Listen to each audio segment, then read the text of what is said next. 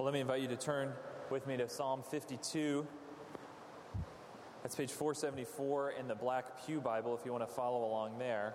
I believe we'll also have it on the screens above if you want to follow along on the screens. Psalm 52 is the text on which our teaching will be based tonight. Let me read this psalm for us. To the choir master, a maskil of David, when Doeg the Edomite came and told Saul, David has come to the house of Ahimelech. Why do you boast of evil, O mighty man? The steadfast love of God endures all the day.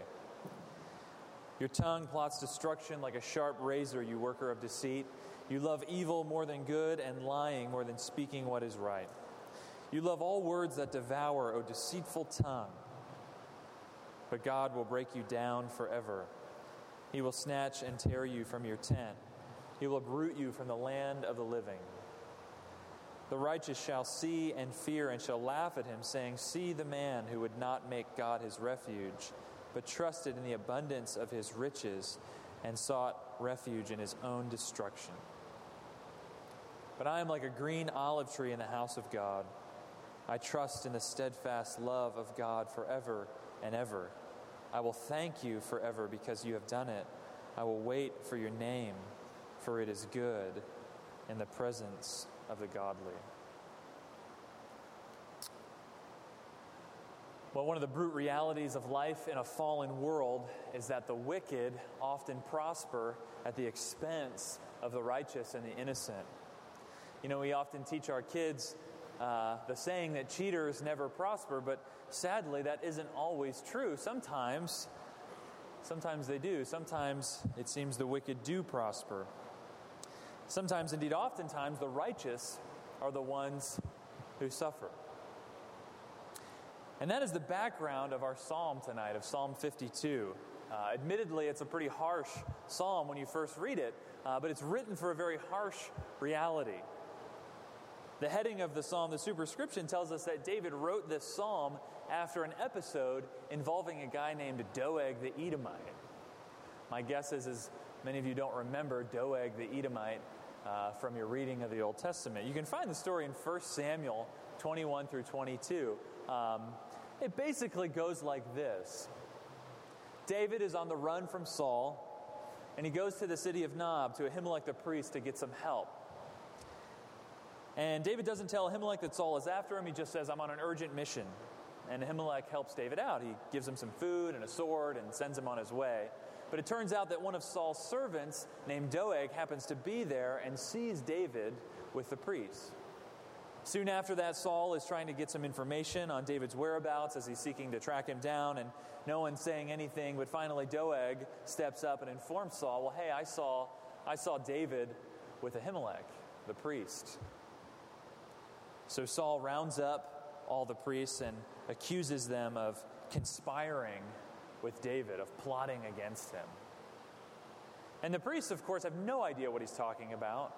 They deny the charges. They don't know what's going on. But Saul orders them all to be killed anyway.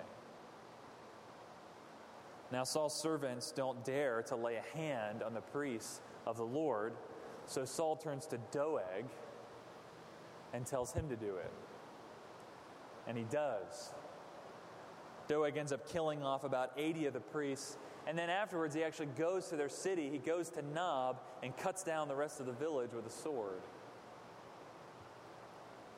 It happens that one of Ahimelech's sons, named Abiathar, escapes. And he flees to David in the wilderness.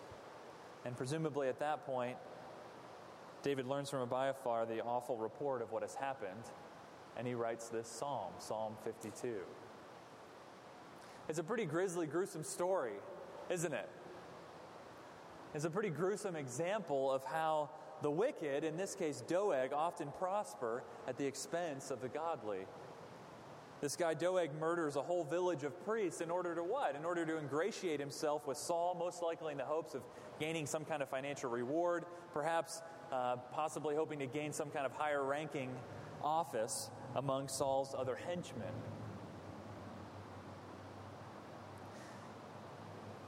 Now, maybe you haven't encountered something that awful in your own experience. But at the same time, how do you deal with the similar fact that the wicked often seem to win? That sometimes evildoers succeed in bringing great harm and ruin upon seemingly righteous and innocent people.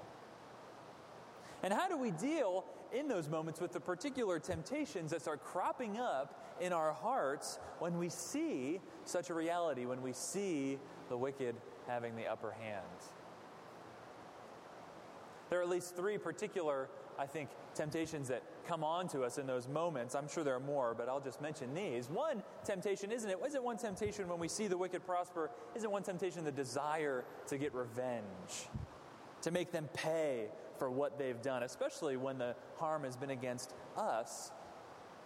Doesn't that sort of desire and passion come flooding in your heart to be driven by bitterness and hatred against your perpetrator? And of course, you know that you never just want to make them pay. You want to make them pay more, even more than what they've done to you, right? And of course, we know that this drivenness for revenge will only consume us. And we know that getting revenge won't actually heal our wounds, and it won't take away the bitterness and anger. And we know it's foolishness, but still, at the same time, when we see the wicked prosper, the temptation to take revenge comes flooding in. And the question is, what are we going to do? How are we going to face that? But if there's a temptation to revenge, don't we also face a temptation towards what I'll call resignation? In other words, when we see how the wicked prosper sometimes, don't we start to resign ourselves to thinking that, well, hey, that's just how the world works. If you can't beat them, join them. And we resign ourselves to the fact that treachery and deceit and conniving and scheming, well, that's just how you play the game. And even though we know that if we go sliding down that slope, it will make us more and more the kind of people we don't want to come, when we see the wicked prosper, that temptation is still there to resign ourselves to the world's values. How do we face it? But third, another temptation, and perhaps one that's sort of riding underneath all of these, when the wicked prosper, don't we face the temptation just simply of despair? We lose hope that things could get better, especially if we've been a victim of violence and wrongdoing. We start to see ourselves and our world as helpless and hopeless. We stop trusting God. We start losing our confidence in His goodness and love. Our hearts start to shut down. We start caving into self-pity and self-loathing. And of course, we know that this self-pity and this despair will just eat us from the inside out, won't it? But when we see the wicked prospering, isn't that temptation there to give in to despair?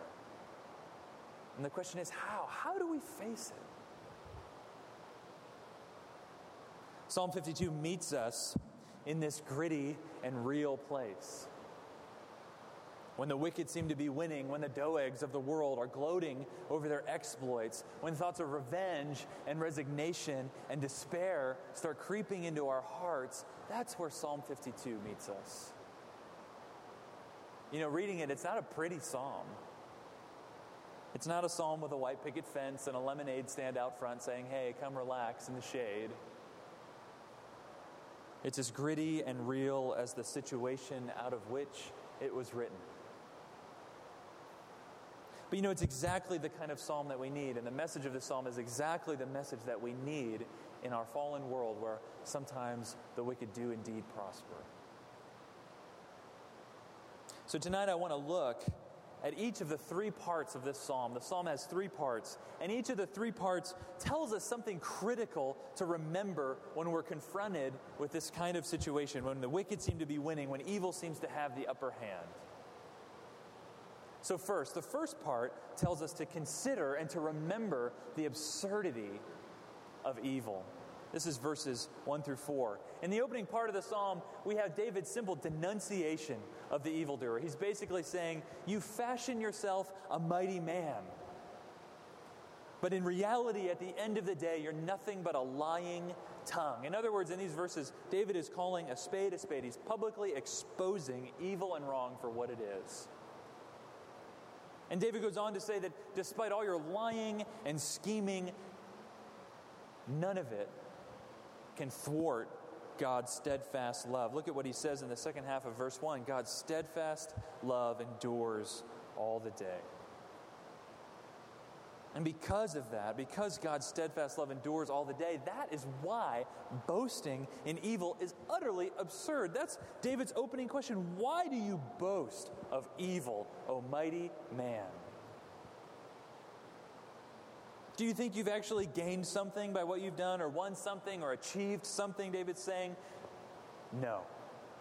To boast of evil in light of God's steadfast love is like boasting about your little sandcastle while a tidal wave is headed towards the beach.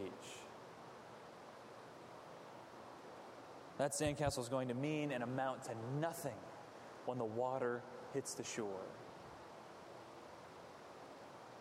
But it's even more poignant and worse than that. You see, God's steadfast love, what is it? God's steadfast love is His unbreakable, passionate, unrelenting commitment to His people and to His glory. It's His love that burns with the intensity of 1,000 suns. And when you consider that, you think about the fact that participating in evil is putting yourself in complete opposition to that, the burning passion of God. Friends, and to put yourself in opposition to that is complete foolishness, is it not? And what David's saying here is that his enemies are boasting in evil.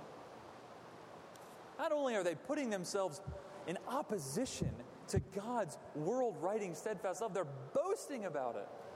David's saying you might as well boast about kicking a bear cub while Mama Bear is standing right over your shoulder. It is foolishness and insanity. But think about it. Every time we see the wicked prosper and we're tempted to think, well, maybe that's just the way the world works. Maybe we should resign ourselves to the fact that you just have to play the game and play by the world's rules if you're really going to get anything done. Maybe we should just start lying and cheating and stealing. When that thought of resignation comes into our hearts, we need to remember that it's only God's steadfast love that endures all the day. Yes, when the wicked prosper for a season, it might sure seem like that's how the world works. But friends, listen to this psalm. It is not. It is like building a sandcastle in the face of a tidal wave. It is absurdity. So we protect our hearts from the resignation that crops up by remembering the absurdity of boasting in evil. But in the next part of the psalm, we go a step further. When the wicked seem to be winning, it's not just the absurdity of evil we have to consider, but it's also the certainty of God's judgment. We find this in verses 5 through 7. Now, of course, the Bible's insistence that God is a God not just of love, but also of holiness and justice and judgment can often feel like something that's a bit embarrassing when we come to the Bible. We're much more comfortable culturally with a God of love, aren't we, than a God of justice and a God of wrath. But you see that in the context of this psalm, it's precisely because God is a loving God, and intensely so, that God judges. Verses 1 through 4 emphasize God's steadfast love, and those verses flow right into 5 through 7. What we see here is that God's judgment is not opposed to God's love, but it's grounded in it, and it flows out from it. It's because God's steadfast love endures that we can be certain that evil will be called into account and will not have the last word. God indeed judges, and that doesn't mean God is less loving than people want or expect, but in fact that He's more loving. Think of it this way. Think of a parent who had a son or a daughter who was severely wronged or victimized. And imagine that the parent simply ignored it, just turned away, didn't make any efforts to appropriately vindicate the child, didn't do anything in the proper manner to right the wrongs.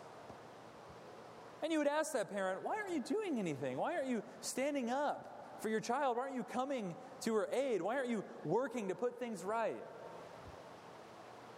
And imagine if the parent said, well, you see, I'm a parent of love, not a parent of judgment. You're asking me to be a primitive, judgmental, retrograde parent of justice. Well, we all know we can't believe in parents like that anymore. This is the 21st century, right? And of course, you would think that this person is totally confused. As a parent, you pursue justice precisely because you love, not in spite of it. And friends, it is the same with God. His justice flows from His steadfast love. Now, some of the descriptions of God's judgment here do seem shocking at first. The image in verse 6 of the righteous not just seeing and fearing, but even laughing at those who are being judged is particularly striking, is it not? At first, it sounds almost unnecessarily vindictive or spiteful. But that's not what's intended. This verse, this image is meant to communicate the utter humiliation of the wicked more than any particular attitude the righteous might have toward them. In other words, though the wicked mocked and scorned others in this life, though they exalted themselves above their victims, they will not ultimately have the last laugh. God will make sure even that is put to rights. It's a sobering and a solemn picture. And it's one that ought to make us all pause as we think about our own hearts and our own lives. You know, the certainty of God's judgment does more than just assure God's people of His steadfast love for them. It does more than just warn us of the need for repentance and faith in Christ. We said earlier that one of the temptations we face when we see the wicked prosper is the temptation to take revenge, to take vengeance in our own hands, to take matters into our own hands and to make the evildoers pay. And some people think that if you believe in a God who judges evil, that belief will actually provoke you to go after revenge all the more. But actually, you know, the opposite is actually true. You know, if you don't believe in God, and if you don't believe that God will ultimately and finally make things right in the end, then will you have anything truly strong enough to stop your heart from seeking its own revenge? You know, in the minor wrongs of everyday life, sure, but what about in the face of intense evil and intense personal wrong? Without a deep-seated belief that God will judge, nothing will stop your heart from usurping the words of verse 5 and saying, not God will do this, but I will break you down forever. But friends, on the other hand, if you know and if you believe that God judges justly and perfectly and righteously on account of His steadfast love, if you know and if you believe that God is a loving judge in heaven who will make things right, then you will have the power to relinquish your own desire for revenge. That's why Paul can say in Romans 12:19, "Beloved, never avenge yourselves, but leave it to the wrath of God. For it is written, 'Vengeance is mine, and I will repay,' says the Lord." And then Paul goes on to talk about how our role is to love our enemies and to pray for those who persecute us. So these verses free us from revenge because we know that God is the one who will judge justly. But you know, as we look more closely at these verses, they also free us from pride and from a spirit of revenge because we know our own hearts. The analysis of verse 7 is perhaps the most surprising verse in the whole psalm.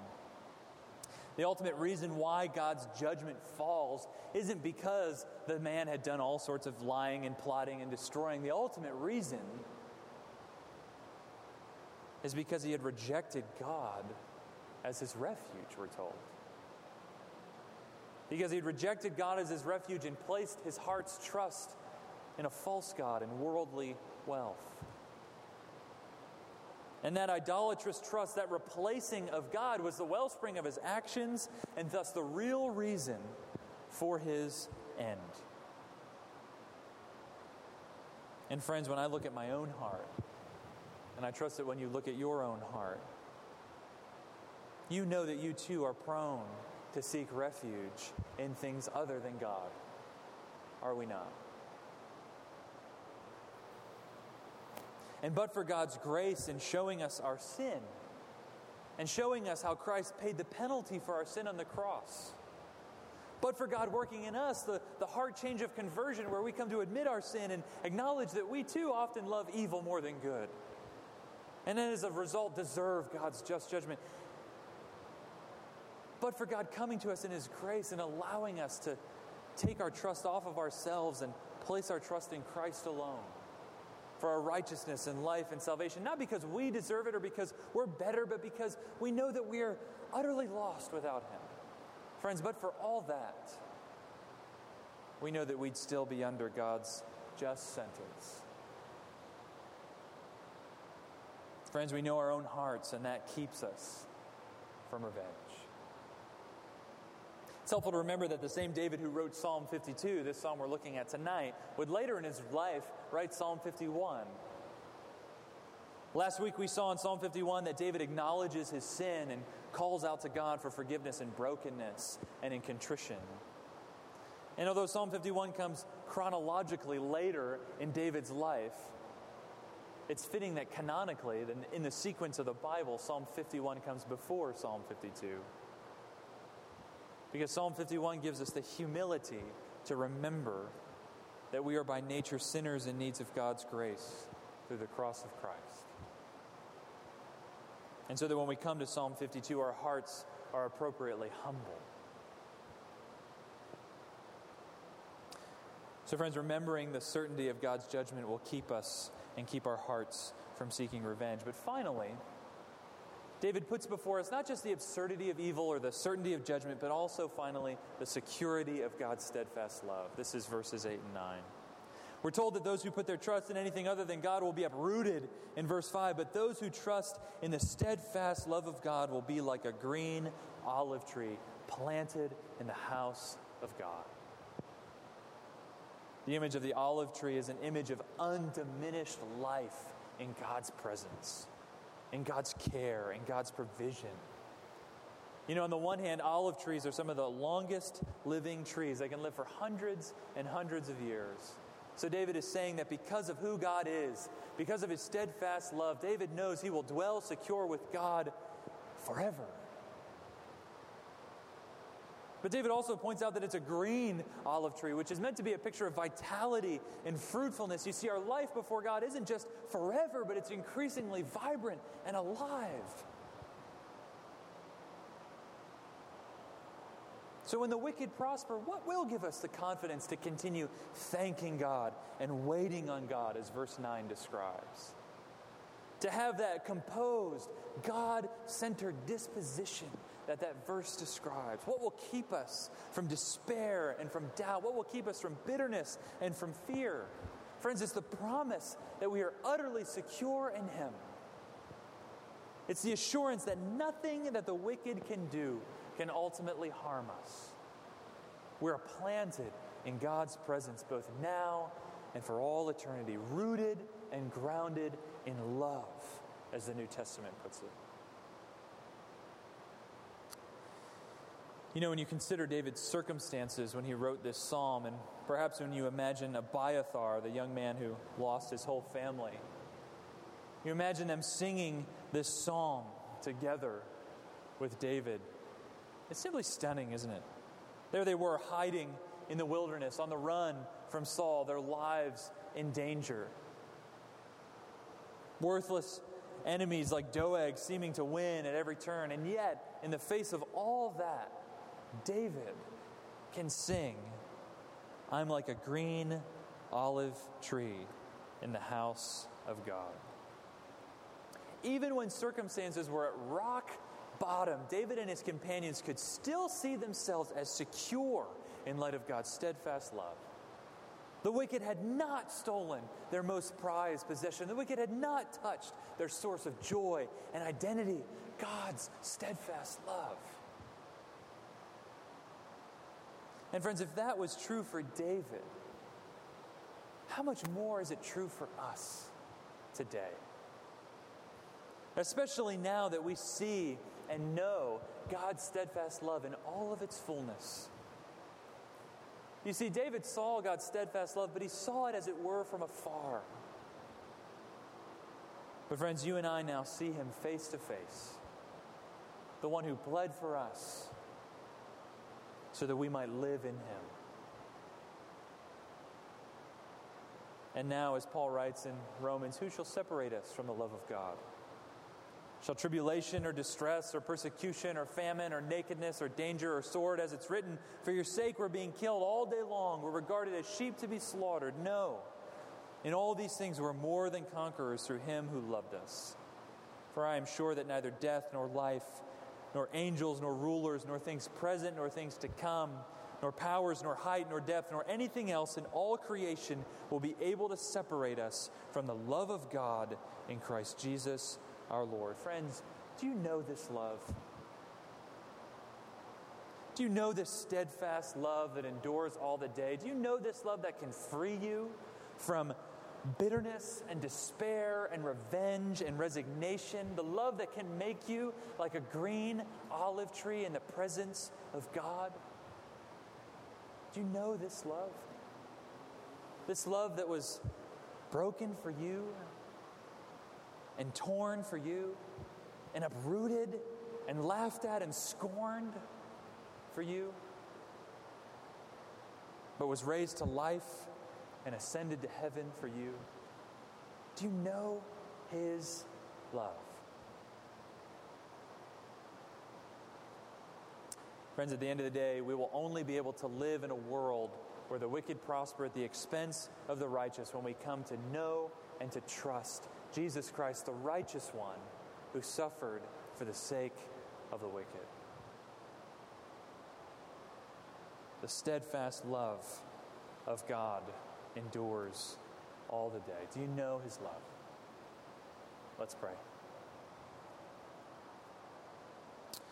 Father, we do thank you for this psalm. Lord, it is gritty and it is real and it speaks of realities that many of us care not to think about. But God, thank you that you give us these words to show us the absurdity of evil and the certainty of your steadfast judgment and love. And God, thank you for the overwhelming promise that those who place their trust in you are secure forevermore because we have a faithful Savior, our Lord Jesus Christ. God, I pray for my friends who've gathered here tonight, Lord, that we would come to see and to know your steadfast love in deeper and truer ways, Lord. And when we find ourselves tempted to resignation or revenge or even despair, God, that you would come by your Spirit and you would remind us, Lord, that your love endures all the day. God, and as we think about the fact that you will judge and you are holy and you are perfect, God, we confess that we look into our own hearts and we tremble to see what we find there. God, we don't find a pure love for you. We don't find a pure love for our neighbors. God, we find selfishness. We find a heart that loves evil more than good. God, we realize that were we left to our own devices, we would surely face your judgment with terror. So God, tonight we thank you for sending your Son, Jesus Christ, so that we might face your judgment without fear, because we know that he has gone through judgment in our place. And we can be clothed in his righteousness and stand before you as objects of your love. God, I pray if there's any here tonight who has not come to turn from sin and place their trust in your Son, God, that tonight, that today would be the day of salvation, that they would hear you knocking on their hearts and they would turn and open to you. And Lord Jesus, as we come to the Lord's Supper, I pray that you would meet us in this time as we remember your sacrifice for us. God, assure us of your steadfast love through these means as we continue to worship you therein. We pray this in Christ's name. Amen.